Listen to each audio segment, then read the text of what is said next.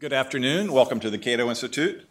My name is Brink Lindsay. I'm Vice President for Research here at Cato, and it's my pleasure to be moderating today's policy forum on how ride-sharing should be regulated.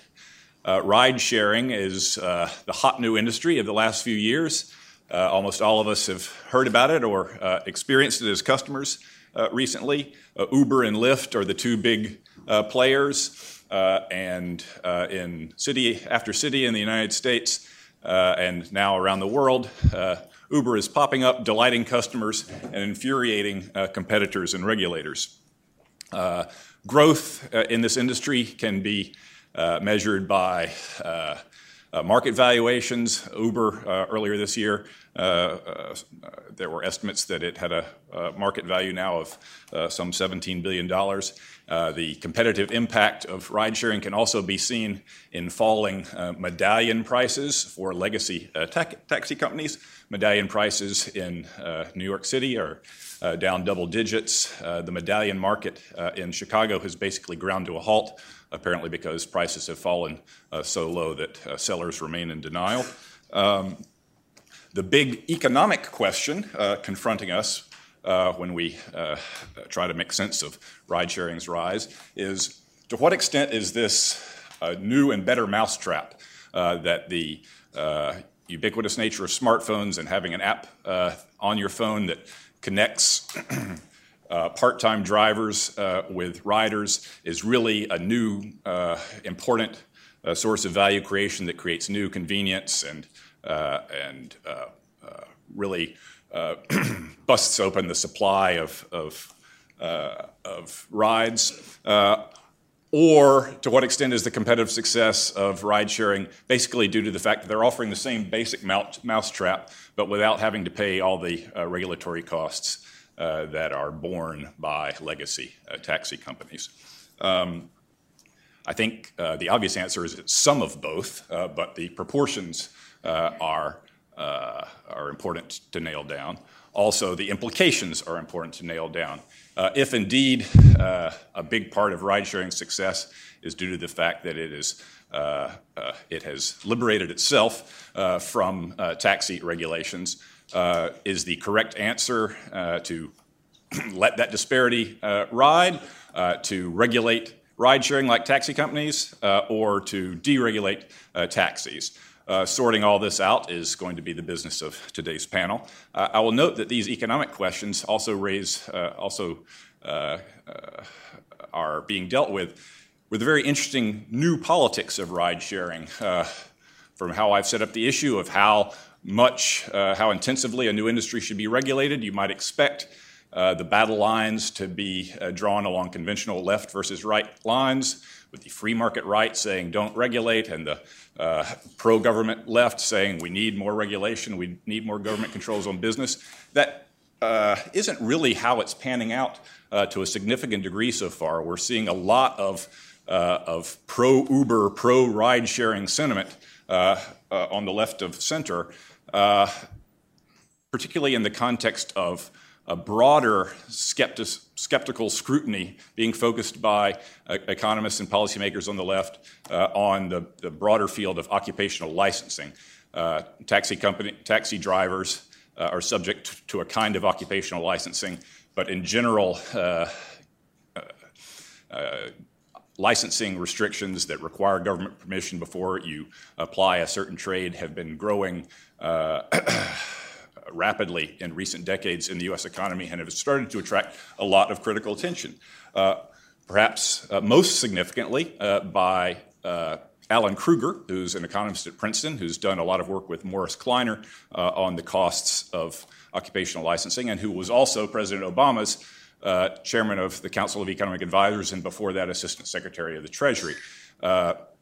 So the fact that he has been an outspoken critic of occupational licensing and a champion of Uber is probably of some relevance to explaining the fact that in the current latest budget put forward last week by the Obama administration, there's an interesting $15 million item encouraging states to study their occupational licensing regimes with an eye to finding which of those regulatory systems are indeed should be rethought and perhaps redrawn.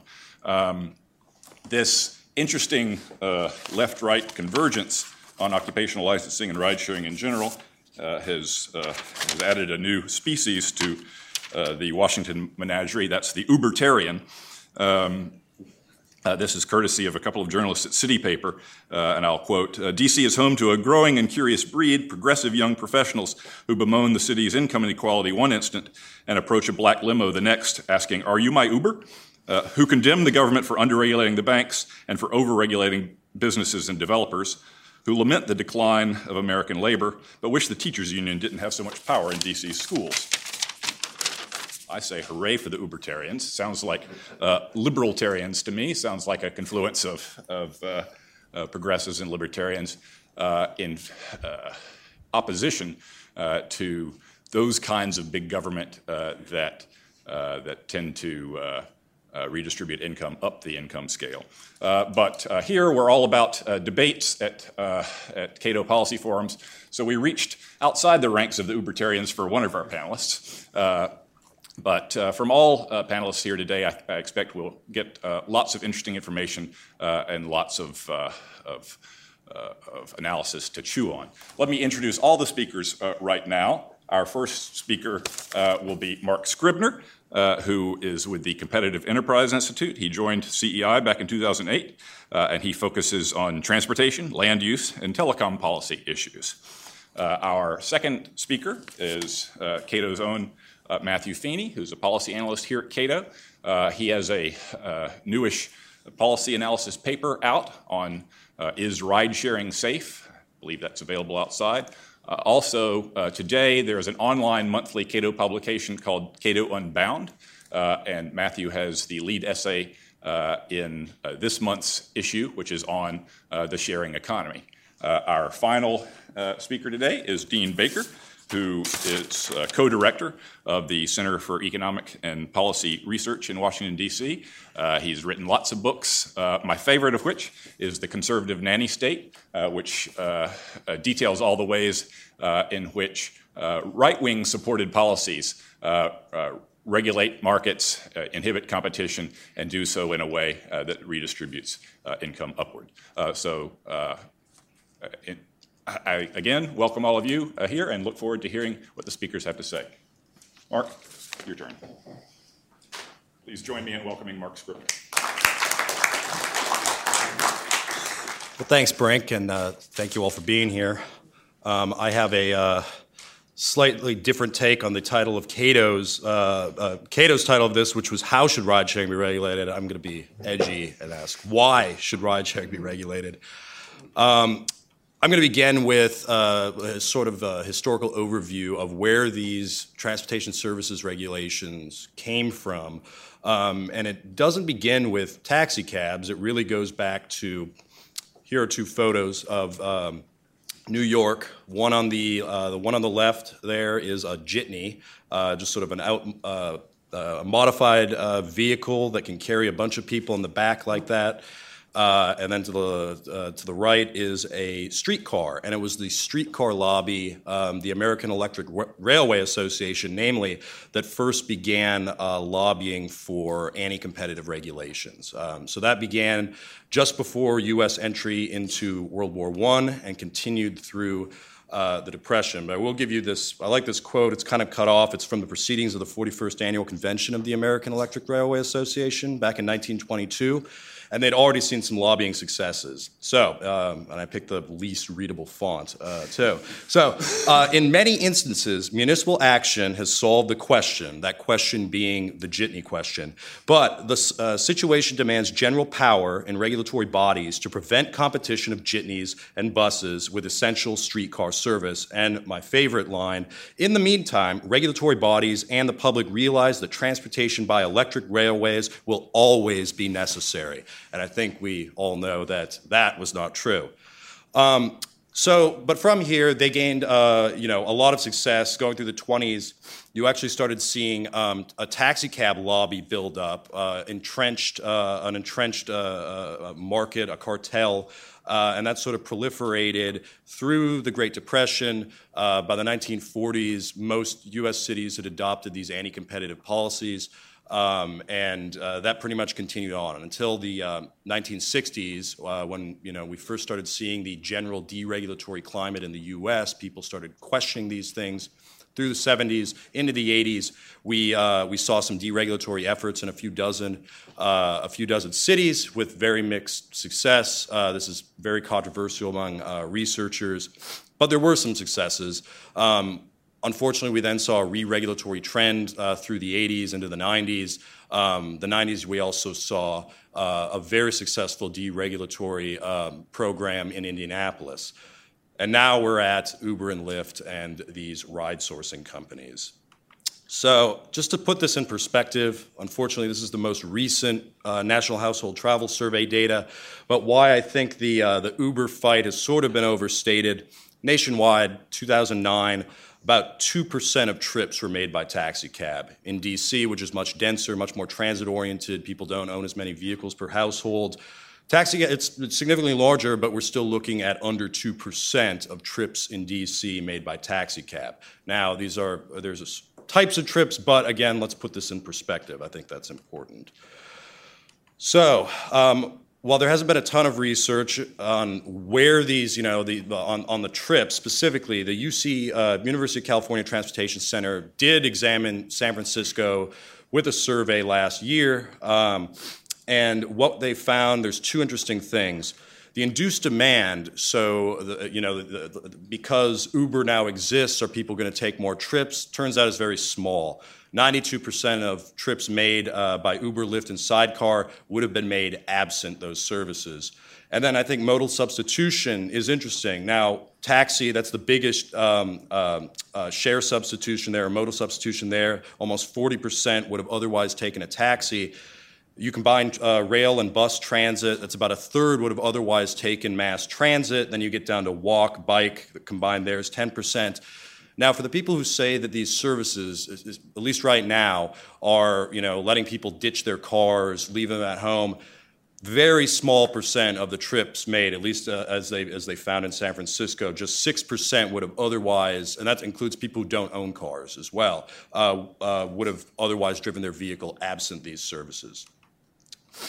So I think we're talking about legality. Now, this map isn't where Uber, Lyft, et cetera, have been recognized as legal.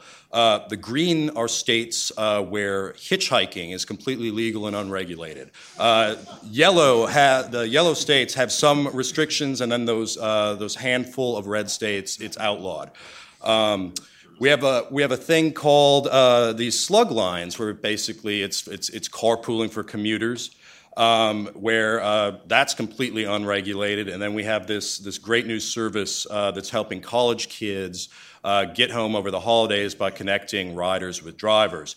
These are all unregulated. And the reason is because people aren't earning a profit. These are nonprofit enterprises. And you can actually charge. If you were to charge someone for the gas, have some reasonable charge related to the cost, you can even charge depreciation mileage until you hit profitability, you are fine. You can charge that. So it's when profit enters the question, that's when the regulations appear. And this really shouldn't be surprising, since many of these rules, the explicit purpose was to increase the profitability of these cartels at the expense of new market entrants through these anti-competitive rules. I'm just going to go through the 5 types of regulation. We've got entry, medallions, license caps. Brink mentioned that. That's pretty obvious. Keep supply low.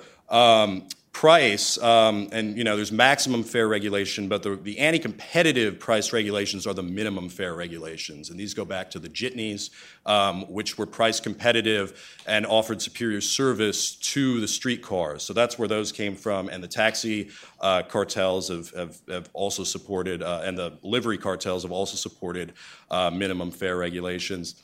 These really have less to do with limiting competition, although there are elements in there. It's just, I think these are less important, but I'll go through them anyway. The service restrictions, so you've got a bifurcated market, liveries that are dispatched, can't accept street hails, service requirements. This is sort of done under the guise of anti-discrimination, so you must serve an underserved area once per day, for instance. And then quality. We've got driver training, inspections. Maybe you can either put insurance under that or make that kind of a separate thing. Now, what we've seen so far, like in actual legislation, with respect to these Uber, Lyft, sidecar type of things, we've seen calls from these companies to support transportation network company regulatory carve-outs. This basically, it separates them from the existing taxi cab regime, and basically says, here's a set of regulations, these apply to you, taxis, you're stuck there. I think there's a few problems with this. The first is that mainly it ignores these broader problems in the existing taxi cab and livery industries. Those are just left unaddressed when we do these TNC carve-outs. Second one is, I think, we've seen some of these. You're getting to the point where you're basically codifying business models. And given that these services are about 5 years old now, I think that's very dangerous to assume that we'll know what they look like in 5 years, 10 years, 15 years. So that's a second problem. And the third problem, I think you're not ultimately dealing with the problem of regulatory capture. If these regulators still exist, particularly if they're still regulating the taxi cab industry in the same way as it was before, you're still going to have those problems. And I'm going to talk about another aspect of that capture problem later. Why am I concerned about these carve-outs stifling innovation? Well, it's because we're about to see in the coming decades a very, very exciting new technology, automated vehicles. Potentially, we're not going to, we're going to get to a point where they're fully automated, so there's no driver. An empty cab can come and pick you up and take you where you want to go. Right now, all of these rules that we have on the books assume there's going to be a driver, and I really worry that we're going to see some of these services that rely on drivers and the distributed fleet ownership model are going to start to push back against some of these new technologies. That's to say, could Uber become the next taxi cab cartel in front of the regulators? I really don't want to see that. So I'm going to close with just a couple principles, free market principles for reform, things that I would like to see. Deregulate, deregulate, deregulate. That's where it starts and ends with me.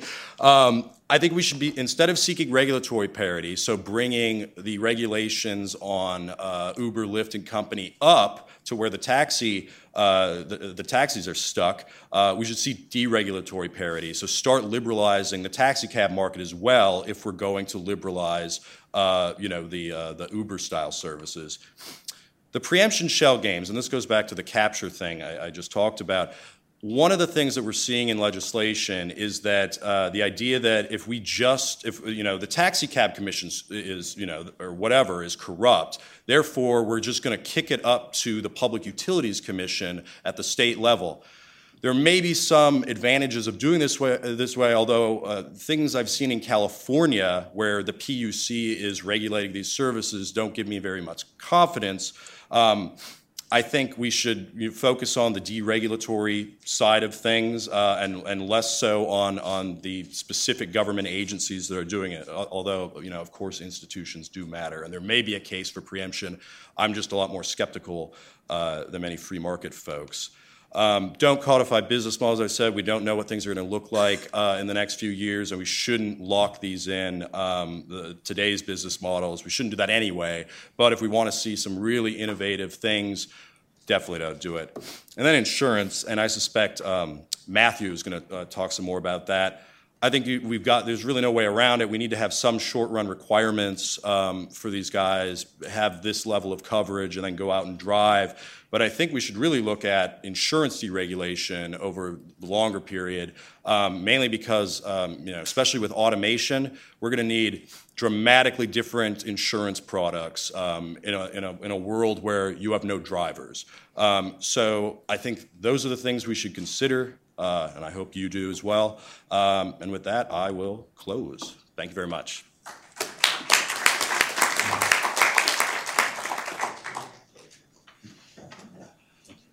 order to you.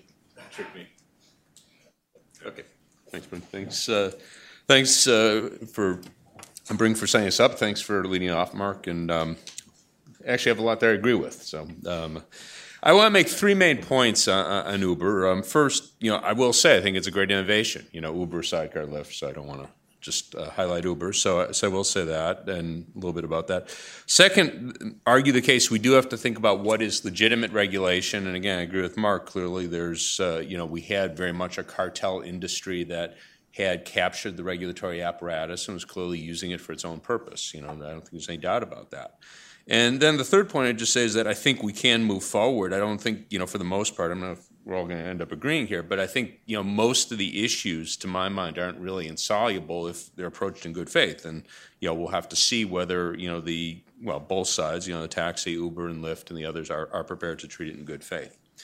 All right, well, first off, I don't know anyone who's been very fond of the cabs in D.C., New York, any city I've been in. I don't know anyone that was raving about them. So in that sense, Uber and Sidecar, Lyft, as new entrants, they have really had a huge impact. And if, the cabs that I take, I don't take them all the time, but I take them frequently enough, certainly they have been more reliable and cleaner and, a lot of good things you could say about that. A lot of times I've gotten up in the morning, often have to go to the airport at 5 in the morning, and I live in the city, but one of the more outlying areas. So if you're counting on a cab picking you up at 5 in the morning to take you to the airport and it doesn't show up, you're not very happy. So I've had that happen in times past. Recently, I'm happy to say it hasn't. So whether that's Uber and the others, I don't know, but my own personal experience, that's certainly improved. So I think having a lower priced, better service competitor, I think that's a great thing. I think it's had a big impact, and very, very happy about that. But the second point, the issue of regulation, and again, Mark and Matthew and I may differ here, I know we'll differ. I do think there are a lot of legitimate regulations, which is not to say that we want the current regulations at all, but we do need regulations, of the cab system, and some of those are there and perhaps overly regulated in the existing structure, but I think they are real purposes. Mark alluded to one at the end of his talk: insurance. Originally that was an issue with Uber that many drivers in effect driving without insurance. That may still be the case. I don't know where things stand on that now, but most people, most of us who are not professional drivers, our insurance explicitly excludes driving professionally. So if we have a passenger in the car, we're an uninsured driver there. Okay, we're violating any number of laws. That person has no protection for an accident. That seems kind of straightforward for me. Now, it tends to be the case you require very high insurance for the existing taxi industry. Is that too much? Arguable point. I don't really know what the right number there is. But what I would say is it doesn't make sense to have one number for cabs and then say Uber could do whatever. So it seems to me want uniform policy on insurance. Drivers have to go through, you have to get a chauffeur's license. Is that excessive? Well, let me pick on my mother.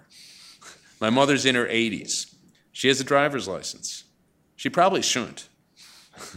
Hope she's gotten back to her. But I really would hate the idea of her driving someone around in an Uber car. So again, maybe she shouldn't be on the road, period, and maybe we should have higher standards for all drivers, but I certainly think it's appropriate we do not have someone like my mother driving someone around professionally. So again, we could argue whether we just need a higher standard for everyone or we need a higher standard for people who drive professionally, but I do want to make sure that those are safe drivers for the benefit of their passengers, benefit of the other people on the road. So again, to my mind, very legitimate regulation. Background checks. We require that people who drive cabs, that they go through FBI background checks, make sure they're don't have a history of being an armed robber, that sort of thing. That seems kind of common sense to me, and again, we could say rely on reputation, and, you could know. I'm sorry, I come to an airport 2:30 in the morning. I've been traveling all day. I don't want to make sure that, in that particular city that I've made sure I got a cab company that has a good reputation. I think it's a reasonable regulation to say that whoever's driving that, I have some assurance that they haven't had a recent criminal history, I think, or violent criminal history, I should say. I don't care if they got high. So that's a legitimate issue in my mind. A few other points. Handicap accessibility. Usually most cities require that some percentage of cabs, that they have some ability to serve handicapped people, whether it's some fixed percent, however it's done. That's a legitimate regulation in my view. Again, Uber could do that. Uber, Lyft, they could do that. They could either ensure that a certain percent of their cars are handicap accessible, or contribute to a fee. You pay X amount, some percent of your amount. Again, that seems a doable, reasonable issue. Cash customers, Uber's all credit card. That's fine. Most people have credit cards, but a lot don't, and particularly lower income people. Again, this is soluble. You could have cards, you could have cash cards, there are things you could do. But the point is we have to have a mechanism if you have a low income person doesn't have a credit card and they have to go to the doctor for an appointment or, someone in their family, that should be possible. Okay, and if all you have there is Uber and everything's by credit card, well, that's going to be a problem. Again, soluble problem, but it is a problem. It's a legitimate issue. Another point, issue of discrimination. This goes both ways. You'll hear endless stories of African Americans not being picked up. Cab sees them and they don't want to pick up an African American. Uber, really good thing. They don't know your race. You click in and that's a great thing. So but the other hand, when you're ordering someone you're ordering a cab, an Uber from a largely African American community, will they come? Okay, again, that's an issue that, again, it's a problem with taxis. It's a problem with Uber. To my view, that's an appropriate issue for regulation. Labor regulations. When you have someone, the Uber model, they're driving 10 hours a week or month or whatever. Okay, there's that, the employee, I don't know. I mean, that's an open question. I'll just leave it at that. But you have a lot of Uber drivers that are driving 40, 50 hours a week. And to my view, those people look a lot like employees. So I think that should be regulated, as a worker-employer relationship. That means that they should be covered by workers' comp. Minimum wage, at least on average, should apply. Overtime regulations. These are all things that should apply. And also workers, they should be able to bargain collectively. Again, I don't know if it's exactly as a national labor relations type relationship, but I think they should have that ability. A couple other things, I'm not going to defend the medallion system, but I will say we probably do want limits on cabs. Cabs do create congestion. If we had congestion fees in cities, maybe I'd feel differently, but for the most part, we don't. So they do create congestion. They do create pollution.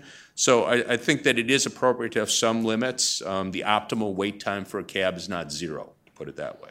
So we should all be able to step out in the street and get the cab as that would not be an efficient outcome. So those, to my view, are legitimate regulations, does not defend the current system of regulation at all. The idea is we want a uniform set of regulations and have them apply to everyone. Now, I'll just say, can you get from here to there? Just a few quick issues. One, the medallions, I think we were talking about this before we came here. I think the answer there is a buyout system. You wouldn't necessarily pay 100%. And what I think would be the fairest thing to do is to take the case where you have individuals who might own a medallion. You'll have a lot of stories like this, an immigrant who worked a long time as a cab driver. They bought a medallion often on a mortgage, that would be bought out at some very high percentage, say like 90%. You have a cab company that might own 50 or 100 medallions. Well, you buy those out at 40 or 50, some lower number. These people are in business, they understand risk. So I think that's one issue. The other story, and Brink was mentioning Alan Krueger, I have a lot of respect for, he's a very good economist.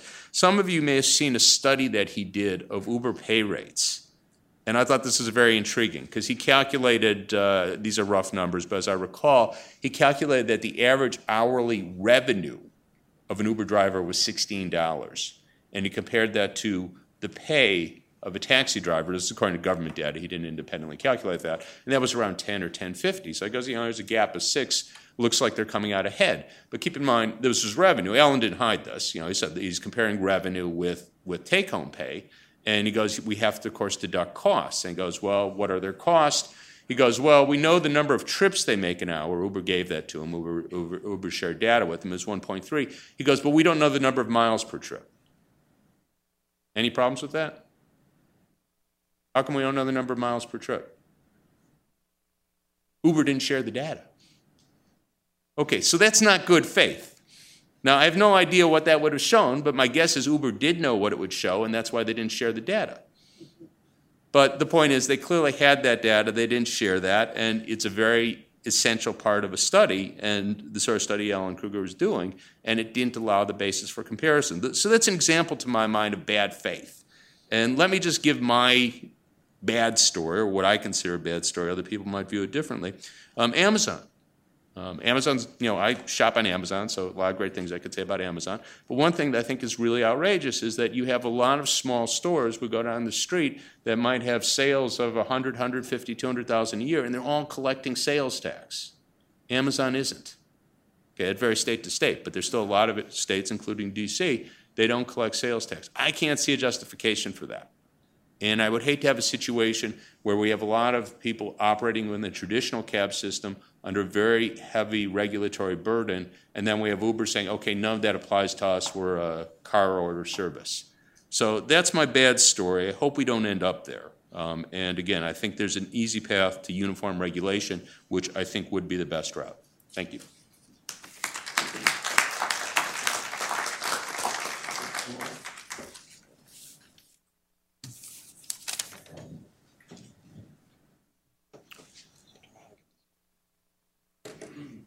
Well, thank you all for coming, and thank you to Dean and Mark for that comment so far. I think this is a really interesting issue that is not going away, and I'm glad that we get a chance to talk about it. When I began at Cato, and this was the first issue that I was tasked with addressing, it seemed to me that the objections to ride-sharing broadly fell into issues relating to economics and regulations, and then also this safety issue. And as Brink briefly mentioned, I wrote a paper on it, Is Ride-Sharing Safe?, which is out front. And there's going to be a little bit of overlap with what Mark has said, and I also want to address a little bit about what Dean has said. But to begin, I thought I would discuss something that really struck me when I began doing work on this issue, which is that being a taxi driver or being someone that picks up strangers for a living is very dangerous, and we need to appreciate this.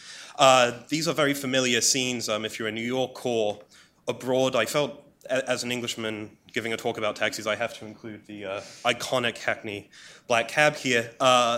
And, as Mark does sometimes, he mentioned hitchhiking, and this is a great quote from the director of the International Taxi Drivers Safety Council, which is, if you're working as a cab driver, you're really picking up hitchhikers for a living.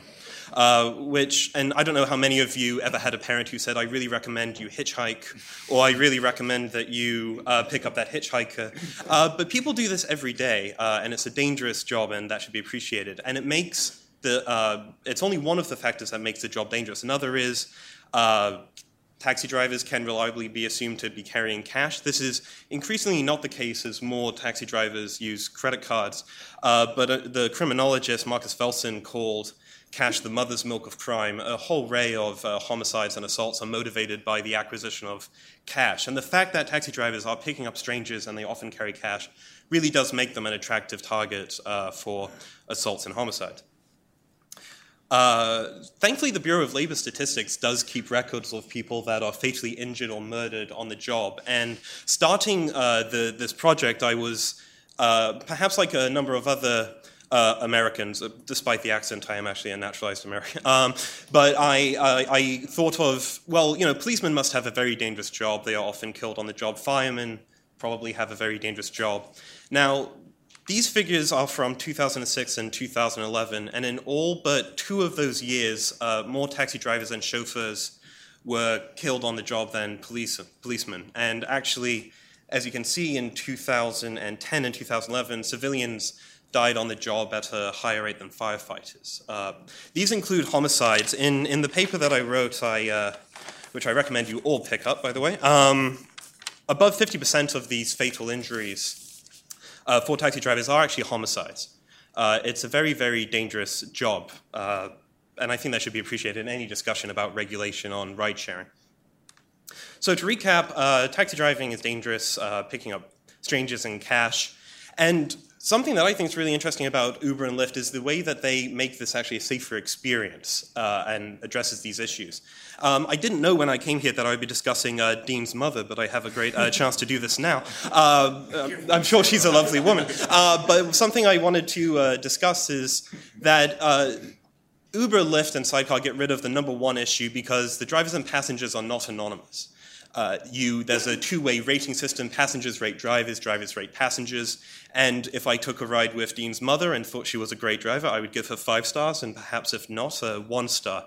Uber and Lyft are probably the 2 most popular of the ride-sharing services are very strict with the ratings of their drivers. Drivers regularly get booted if their rating drops below a certain amount, which is a good thing, and also drivers rate passengers. So if you're a belligerent drunk on U Street at 2 a.m. on a Saturday, chances are you might not get a 5-star rating from your driver and are less likely to be picked up in the future.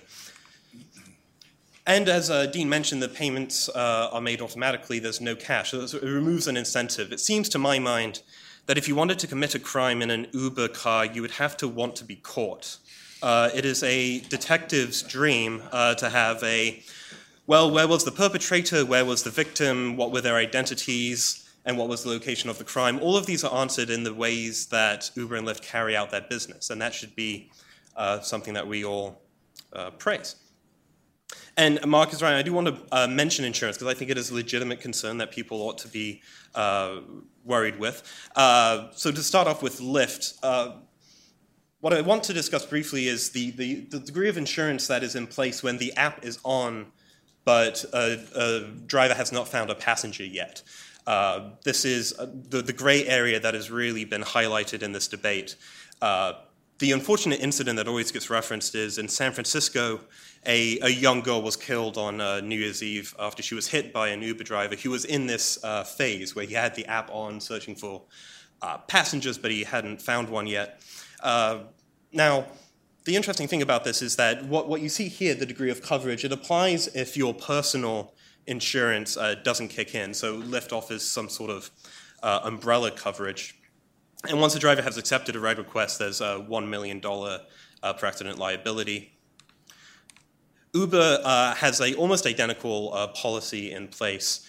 But recently something very interesting happened, which I want to discuss in the context of ride sharing and insurance. Mostly that in Illinois, Washington, and California, Uber is partners with Metromile, which is offering pay-per-mile coverage. And this has, well, before I describe it in detail, I think it's worth mentioning this works with Metromile giving the driver a dongle that they can plug into their car, and it tracks the amount of miles driven that are for Uber and then also those that are personal. So they actually cover this controversial period 1 that is often cited.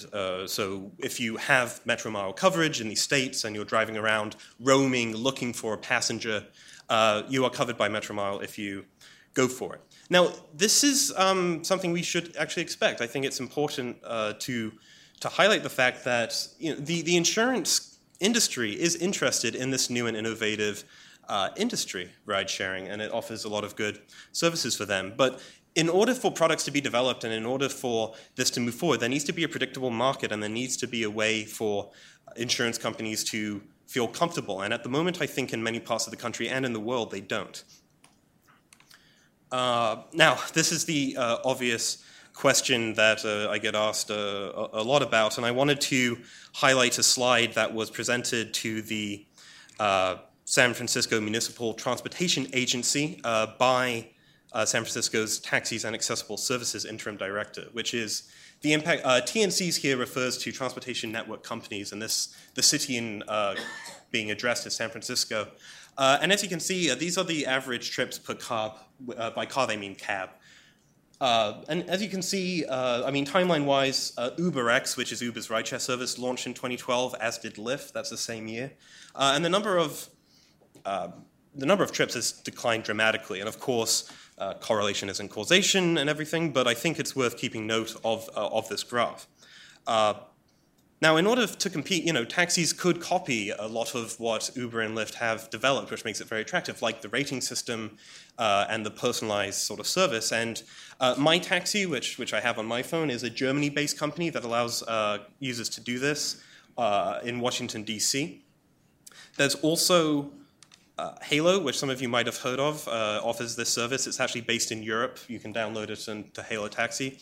But interestingly, Halo left North America citing the competition between Uber and Lyft, saying that they couldn't handle it. And I mean, I think that taxis are not, destined to go extinct. They might be, becoming an endangered species. But in order to maintain their relevance, they really do have to crack into what makes Uber and Lyft so appealing. So to round off at the end here, I want to discuss, what Dean said. There are legitimate issues here, but it seems to me that the question needs to be asked: is it the case that because something is a legitimate concern, that the government has to regulate it? Uber and Lyft have both shown that they are very interested in making sure that background checks are carried out, which Dean mentioned. In the paper, I discussed that actually Uber and Lyft's background check requirements are oftentimes stricter than many of the taxi companies in this country. It is also the case that their insurance coverage compares very favorably to taxi companies in this country. And so I think before we jump in and say, should the government be regulating this, we should ask if ride-share companies are able to do this themselves. And it seems that they have demonstrated, at the very least, a willingness to change. Uber, in particular, which has not enjoyed a good few months of PR, have announced that they're going to examine their data privacy policies as well as their background check policies in light of some disturbing news from India. In case you don't know, there was a Uber driver in India who admitted to raping a passenger. Although my research has been focused domestically, so I'm not sure on the background check systems that are in place in India, but I am interested in the outcome of all of this. As Mark said, regulation comes with risk. I'm worried not only with what Mark mentioned with regulatory capture, but I'm also worried about regulating a new innovative industry as if it's an old thing. So the idea that we should regulate these companies as if they're taxi companies seems to me incredibly misguided. To me, it seems that Uber, Lyft, and Sidecar have more in common with eBay and OkCupid than they do with taxi companies. These are technologies that allow riders to find passengers and passengers to find riders, and that should be something that we consider moving forward. And the stifling of innovation. At the moment, I'm glad that Brink mentioned the Ubertarian. It seems to me that libertarians spend a lot of time praising these disruptive technologies, but as Mark said, in the future they might engage in behavior that is contrary to the principles of a free market, and that is something that we ought to worry about. And something that I know Mark and I have discussed before is that at the moment we know Uber as a technology company that's interested in transportation, and there have been all these carves out for TNCs. But what happens in a few years if Uber decides to compete with logistics companies like FedEx or UPS? Is the transportation network company designation going to be helpful then? It just seems to me that this is all has the potential to be a giant mess. And I think the way that this should be addressed going forward is to deregulate the taxi industry. I think we really need an environment where taxis can compete with these new companies. I think what Dean said is very interesting about the takings. People who have invested in medallions are understandably upset. They've invested time and money into what they thought was a secure job, and that ought to be considered. Those are the comments I had prepared. I look forward to hearing questions, and thank you again for coming.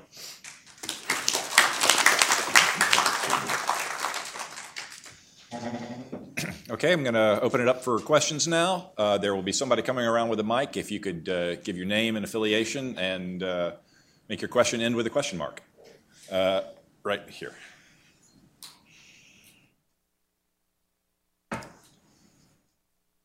Carl Zabo with NetChoice. Dean, first I do have to address something that you pointed out, because when you mentioned online sales tax, my ears, of course, definitely perked up on that.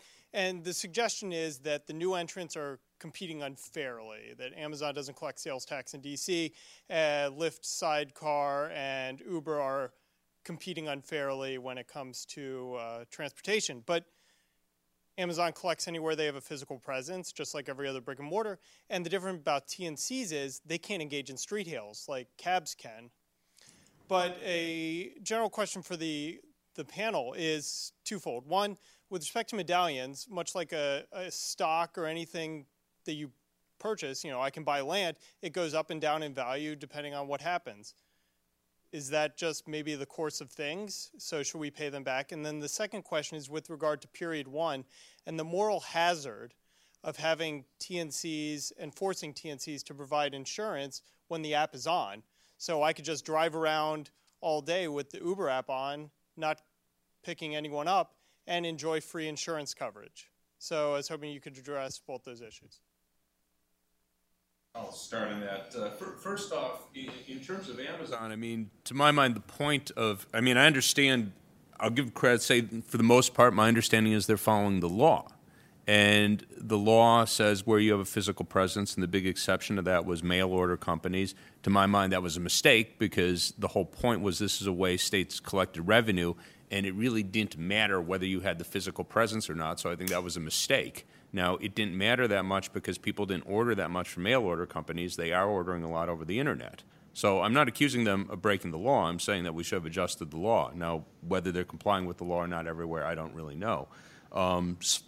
So that, to my mind, is a serious. I don't see how anyone who believes in a free market can think it makes sense that Amazon could sell you all this stuff over the web. They don't have to collect tax on it.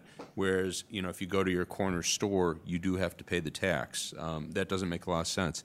The Uber story with, in terms of the insurance, I guess I would go a step the other way. That I would want that person insured for the time they're driving around, covered under Uber, because let me take the case I think would come up quite frequently. Someone takes someone to the airport, Uber driver takes someone to the airport, and then they have to drive back without anyone in there. Well, that, in effect, to my view, is commercial driving. That's why they're making that trip. So I think that should be Uber's responsibility. So I would say they should be covered under that. And I'm trying to remember, I should have written down your third, the medallions.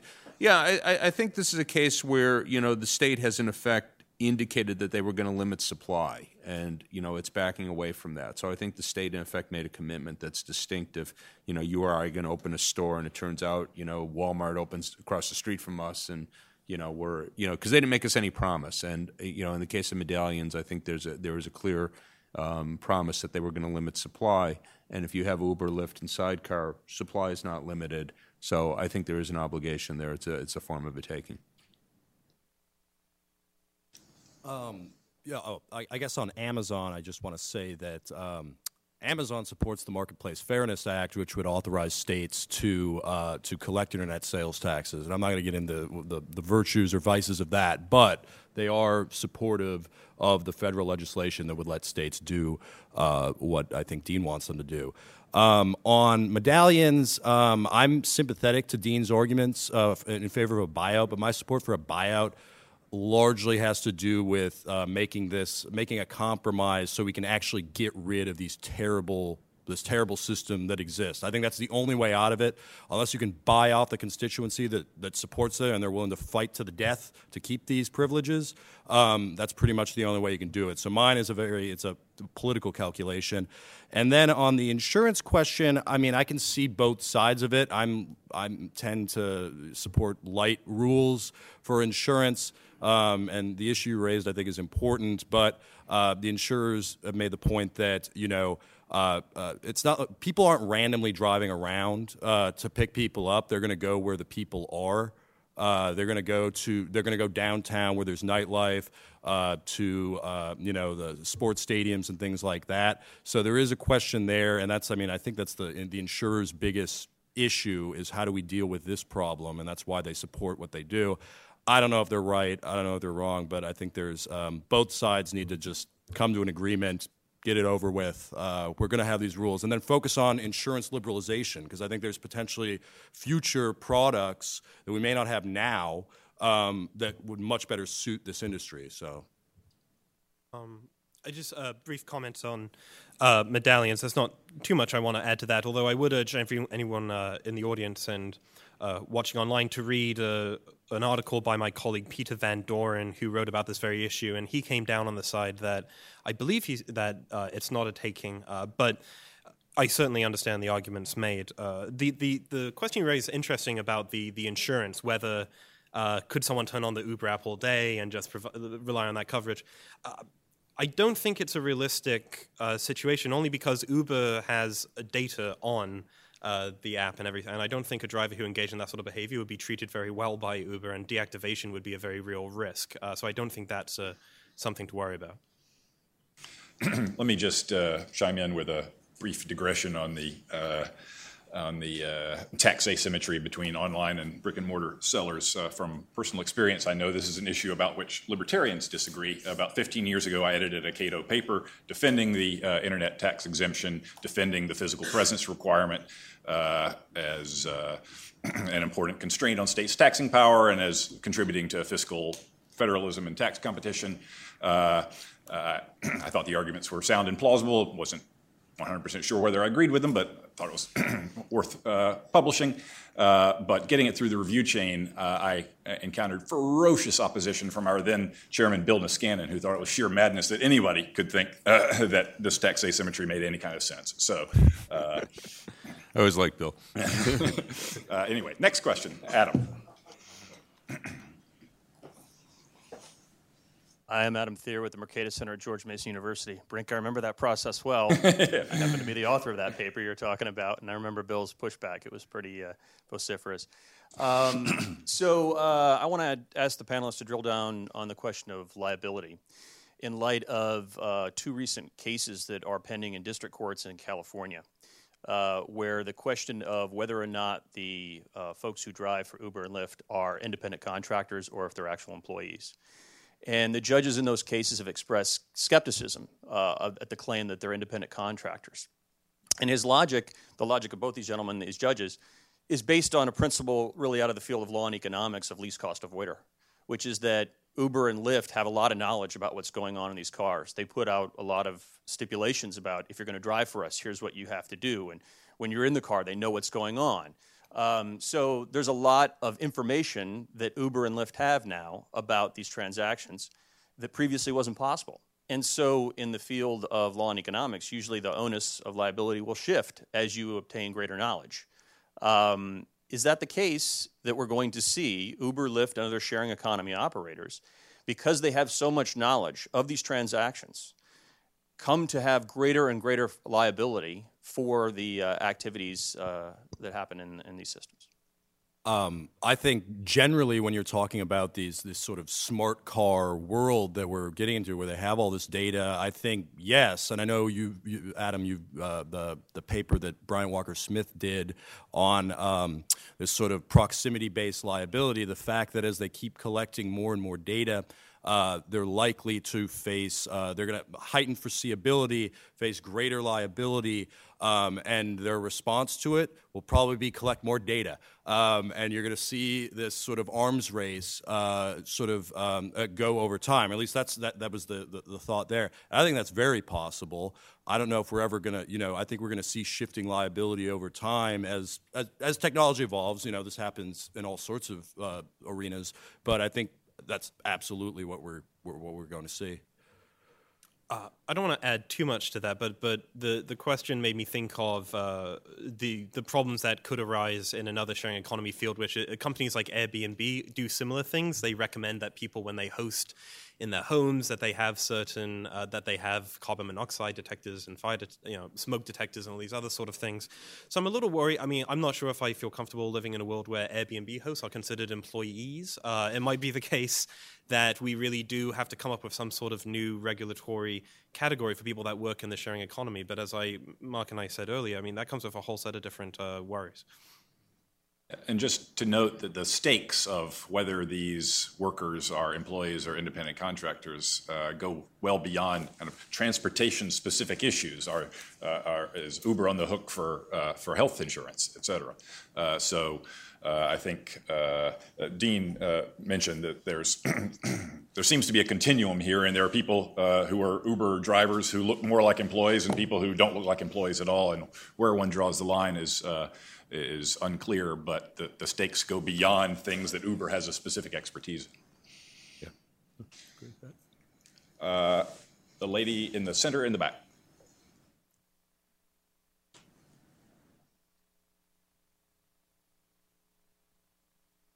Jana Leinert with AARP's Public Policy Institute. And first, I just want to say thank you to all the panelists. I think you've done an excellent job getting out in front of this moving target and done some really great research and presented the arguments very clearly. I think I and AARP see that there's a lot of potential for TNCs to come into the market and really help to provide transportation services to older adults. with all of the caveats that have been discussed yet today. So I might recommend that there be another consideration. I'm not sure it falls under Mr. Baker's list of regulatory needs, because I think it probably could be done outside of the regulatory environment. But as we look at these drivers helping to meet this very severe shortage of transportation for people who are unable to drive, to make sure those drivers have the adequate training for being able to provide good service to individuals. This goes both toward understanding some of older adults' needs in transportation, but also looking at persons with disabilities, what their needs are. There's been some legal filings saying that, a driver didn't accommodate a seeing eye dog, which is, it's against the law to prohibit that. And I think a lot of these drivers just don't have any idea what the law is, and there needs to be some really good driver training. And I think perhaps through online training and driver certification, like you get extra brownie points, you can look up a driver to see whether they've met those certification requirements before you choose who you want to go with, might be one option for that. Thank you. Yeah, I think that point's very well taken, and it fits an extension of the point I was saying before about handicap accessible. And, I actually, again, it's not like we're doing a great job on that now. I once had occasion to go home with a neighbor who's blind, has a seeing eye dog, and we wanted to catch a cab. And he goes, here, why don't you go out and hail the cab, and that's exactly what happened, because he was saying, the law is, of course, they have to take him, but they see him with the dog, and they just go right by. So, so it's far from the case that we have a perfect system for that now. But that is something that I think is, again, whether you want to say it's a regulatory answer, but it is an issue that we have to deal with. It might well require regulation, but if it can be done without, I'm not intent on regulating everything in the world. Yeah. So interesting question. It reminded me of I think it was a few months ago when Uber announced that they were going to allow family Uber with cars that had car seats in them, so that if you had children, that you could use it. I can imagine a situation in which TNCs do decide to make their services more friendly to people with disabilities. The problem is that fundamentally, if it's ride sharing, so Uber does have black car services. That all aside, with ride sharing, it is an individual's car. But the TNCs like Uber and Lyft, they could provide a carrot by, as you implied, you could get extra review points or a different way of reviewing people. So I think there is an incentive out there for rideshare companies to do this.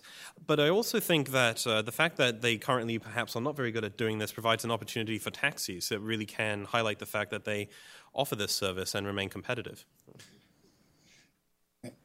I just want to note that this sounds like it could be more of an entrepreneurial opportunity than a looming regulatory issue. That is, that there's a market out there of people who need to get around and can't get around on their own, and they're not well served by traditional taxi services. So this is an opportunity for folks to make money by helping these people out. And it was striking to me, these stats on the limited degree to which ride sharing is expanding the market. That is, it seems to just be substituting for taxis rather than expanding the universe of people who are paying people to drive them around.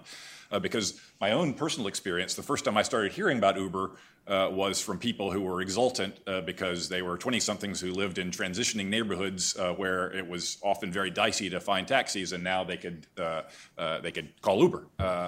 And I know myself, the first time I ever used Uber was going out to an appointment in the burbs where I would never find a taxi to come back to D.C. if my life depended on it, and now I could just call Uber, and isn't that wonderful? So it's odd to me that it isn't, that we're not seeing that in the stats. Yeah, and Brink helped jog my memory about what I was going to say in response to your question.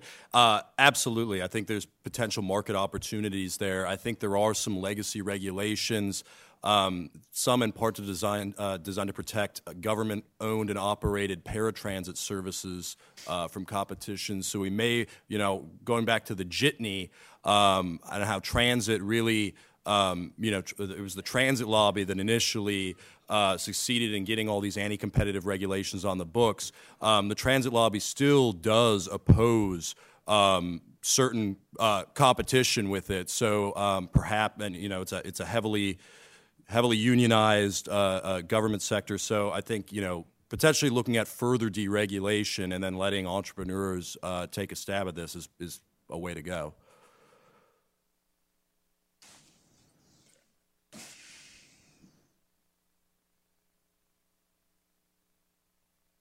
Hi, I'm John Paslako, an intern with Cato.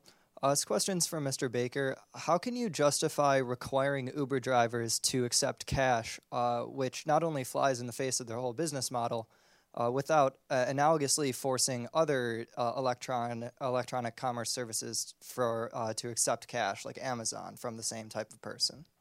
I actually wasn't saying I'd force Uber drivers to accept cash.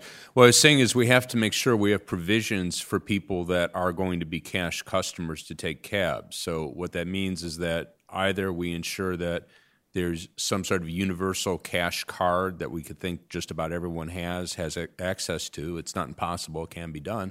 Or alternatively, you could assess Uber a fee that would subsidize cash transactions. I think it is important that people have access to cabs because you do have a lot of people that, they're older people, people who are frail, they're not able to take other forms of transportation. They can't walk a mile to the bus.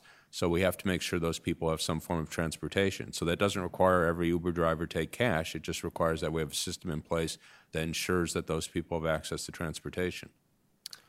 Yeah, I think, moving back on that, at the moment, in order to use Uber, you need a smartphone. So, it's hard to imagine someone having a smartphone and not having a credit card. Maybe there is a small population of people out there where that's the case. But I suppose the question is how many of these people do exist and how, given Uber's model, would they be able to implement it? Well, again, I'm not talking about an Uber as an option to cabs. I'm talking about if we envision Uber, Lyft basically driving out traditional cab services. Okay. So that's the world I'm talking about. Right. I don't think Uber should have to take cash. Although I'm skeptical. The government has tried this. I think a good example is the Capital Bike Share system, which requires that you have a credit card to use it or a subscription. Unfortunately, D.C.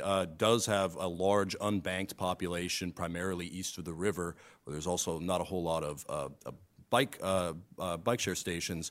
What the D.C. government did was they basically set up one location where you could go in and apply at a specific bank and get one of these cards if you wanted to use the bike share system.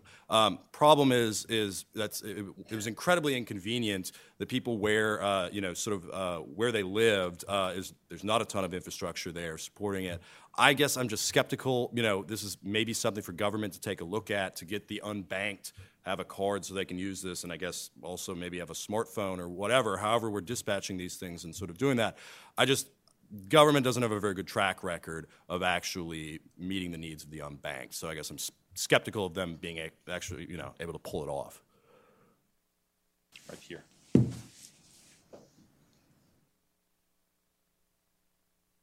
Thank you all for the talk today. I'm Jen Lee from Hudson Institute. I have a question about the countries where Uber is illegal. Like some even has bounty for the Uber drivers.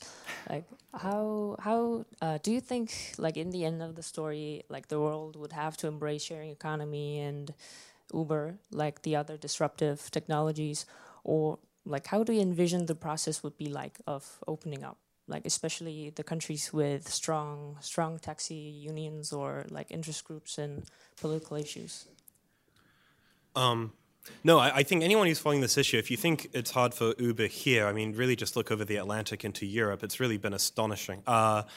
Which is in contrast, by the way, to Airbnb, which has had more problems here than in Europe. But when I first started working on this, I remember the moment when I thought, wow, taxi cartels are a real thing. And they're not fans of competition. But I think in long term, they're not going to have problems just because everyone should just remember that people who run these regulatory bodies are eventually going to be populated by people that grew up with these things. And it's going to be even a self-interested bureaucrat is going to find it difficult in that environment. Europe, which is the area I know best, there are a whole range of different regulatory problems they had. In Germany, I believe that there's a regulation that prohibits private drivers from charging more than gas price if they're giving a ride. I believe that's the case in London.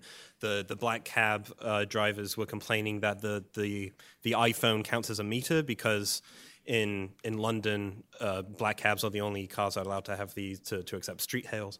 All these different sorts of things. But I think long term, I'm an optimist about that.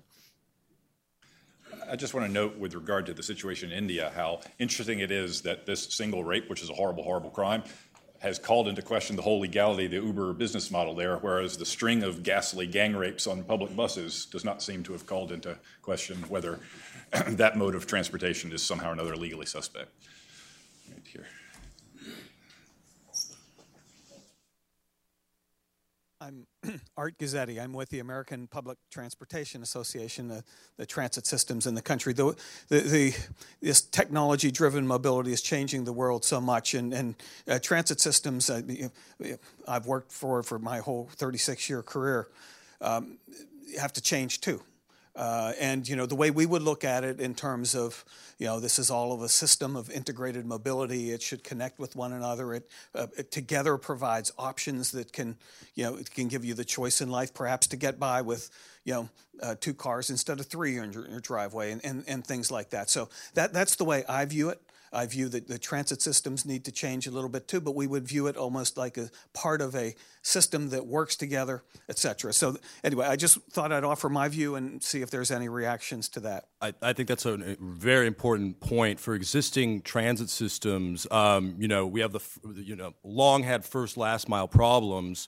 This can solve some of those problems, and really, there's some research going on right now about automated taxis. Really, so there are, yes, absolutely. Like, this is augmenting the system. This may not be, even if we get to a fully automated world, particularly in denser places, this may not be a transit killer. And I think it can help a lot. I know I have taken the metro before to a station and then hopped in an Uber or a taxi. So yeah, I think that's a very important point. Right here in front. James Sang. This is a question from Mr. Feeney because he showed a picture of a London cab. There's a question of exactly how much a driver should know. Mm-hmm. London, of course, is famous for the knowledge and very sophisticated. Cabbies have a very sophisticated understanding of the local geography. In principle, GPS is supposed to make that obsolete, and I guess an Uber driver should be able to find where he's going with his GPS and stuff like that. But there is something to be said for having a feel for what the local geography is, and how does that get put into Ubers or other transportation systems? So for those of you who don't know, the London black cabs, in order to become a cab, you have to pass an exam called the Knowledge. I don't know how many people watching have been to London, but it's a really big city and with a lot of street and and they have to memorize this, and it takes years. And then you once you pass this exam, you become a taxi driver. And it is true that London cabbies have a encyclopedic knowledge of the city. And what I think, and this has been brought up many times, is doesn't GPS just kill this? And I think the answer to that is a maybe, but it's not an obvious yes, only because anyone who's got into a London cab can tell you that they know every little side street, every little alley, and GPS is oftentimes slower than someone who really does know the city like the back of their hand. And to me, this makes me think that there might be customers out there who prefer that to ride sharing. If you are in the center of London and you want to get to your hotel, it might actually be quicker to take a black cab. Someone who it works full-time and only does ride-sharing on weekends might really be a poor driver for a place like London when compared with someone who has spent years studying the city. So that might be a comparative advantage that taxi drivers have. I'll also put the sinister side on that. More than once I've had a cab driver that's tried to take me a very indirect route, which I will know if it's a city. If it's D.C., I know it's an indirect route because I've lived here a long time. But obviously if I were a tourist, I would be taken for a ride. Yeah, and I will just note that the London requirement seems to be fairly unique. Certainly no such requirement in DC for DC taxi drivers, as I can attest. Right here. Samar Chatterjee, Safe Foundation. I'll address it to Mr. Feeney, since your presentation as well as the pamphlet you put out focused on cab, ride sharing, and safety. And especially talking about, and your definition of cab was that they're picking up hitchhikers, and that was an interesting definition. I never thought about that. And I've stopped picking up hitchhikers since 1974, when I picked up somebody who was going to the local prison because her husband was a bank robber or something. And I said, my gosh, I could have been hijacked and dead. She could have taken my car. And I said, no more. In those days, giving a ride to hitchhikers was very, very popular in this country in 1974. And everybody, I mean, we all got rides even when we were stranded somewhere.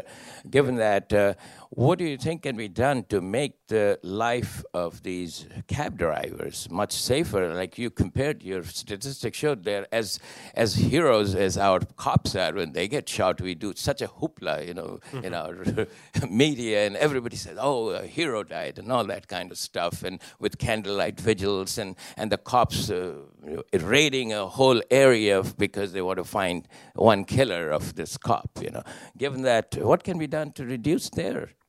Well, as I pointed out in the presentation, they could copy some of the innovations that ride-sharing companies have come up with, which is to remove, as I pointed out, the anonymity of the passenger. You're more likely to murder someone if your target doesn't know who you are, I suppose. And there's also the cash aspect of it that I pointed out. Taxi cabs are increasingly using credit card machines. That is certainly the case. So if taxis move to a more cashless system, that's going to make things safer. There's also, basic things like inserting physical barriers between passengers and drivers. But I mean, I think, as I pointed out earlier, the reason that they are such attractive targets, taxi drivers, why they are such attractive targets for assaults and homicides, are that they can reliably be assumed to be carrying cash, and you can reliably assume that police officers won't know who you are when they arrive on the scene. So if you can remove the anonymity and you can remove a major cash incentive, I think you could see a decline in the number of taxi drivers who are the victims of homicides. Sure. Video cameras might help. There's a range of literature out there about the effect that surveillance can have on people's behavior, but having someone on camera is by no means an assurance, and then the camera has to be on all the time, and I mean, there's a whole range of different issues there. But I think removing anonymity is one of the crucial things that could be done. In the far back.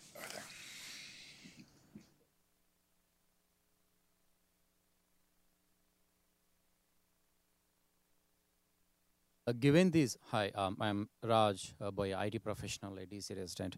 Yeah, given these ride-sharing companies are having issues in different parts of the world, where do you think they're not having any issues? No backlash? Any country?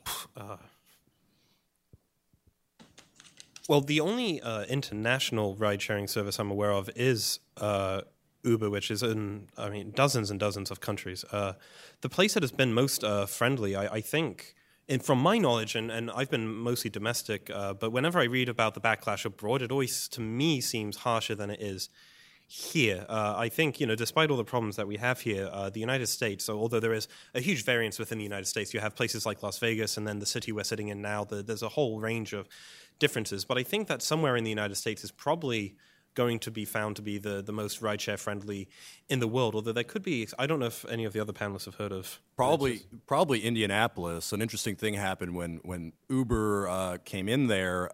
So I mentioned in my presentation that Indianapolis in the mid-90s deregulated their taxi market, and they created a few separate new categories, public and private for-hire vehicles. They asked the code enforcers there, well, what do we have to do to comply with that? And they came back a few weeks later and said, nothing. We have no regulatory class to put you in. So that was, and I think it's still an ongoing dispute, but it may well be Indianapolis, thanks to their mid-'90s deregulation of the taxi market. Okay, we'll do one more question. Gentleman in the back.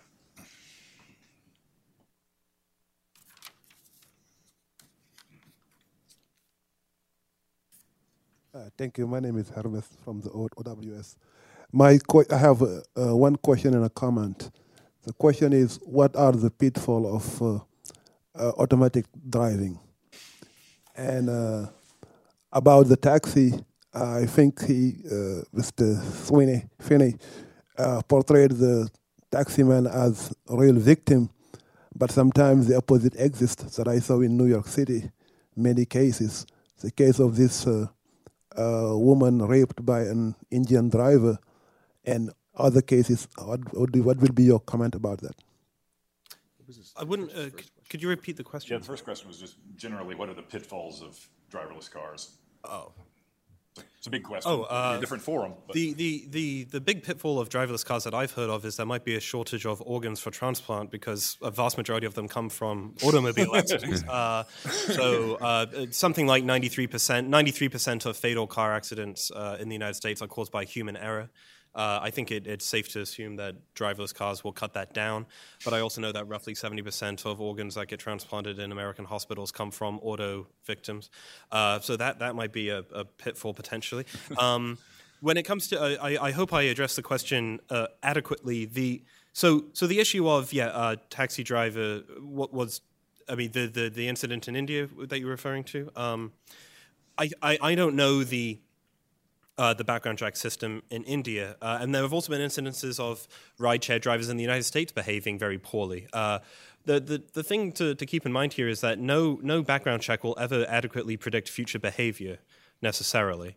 And it also should be kept in mind that not all taxi drivers are angels either. There are definitely incidences of taxi drivers assaulting passengers, and so when considering the safety question, always keep in mind no one knows the future, and it's not as if the prime competitors are perfect either. I would say one of the main, to really just address the self-driving car thing, the main problem right now is this tension we see between sensor tech proponents, so everything's based on onboard sensors, and those who are looking at more connected vehicle, whether that's vehicle-to-vehicle or vehicle-to-infrastructure technologies. V2V or V2I and V2V would let you see things that the sensors can't because the sensors rely on line of sight. So having both, that's probably to maximize safety and things like that. That's the best way to go. But right now there is kind of an either-or debate going on among some folks, at least for the interim, and that's what I see as sort of it's a minor problem with this thing. But if there is a pitfall, it's probably that. Yeah, I can't speak on. You're way more up to date on where self-driving cars are, but in terms of the background checks, again, it just seems to me you need some. It's not going to be perfect because again, we could give someone a background check, sterling record, and they could still commit a horrible crime. So, but I do want something. Great. Thanks again to our panelists for their presentations, and thanks all of you for coming.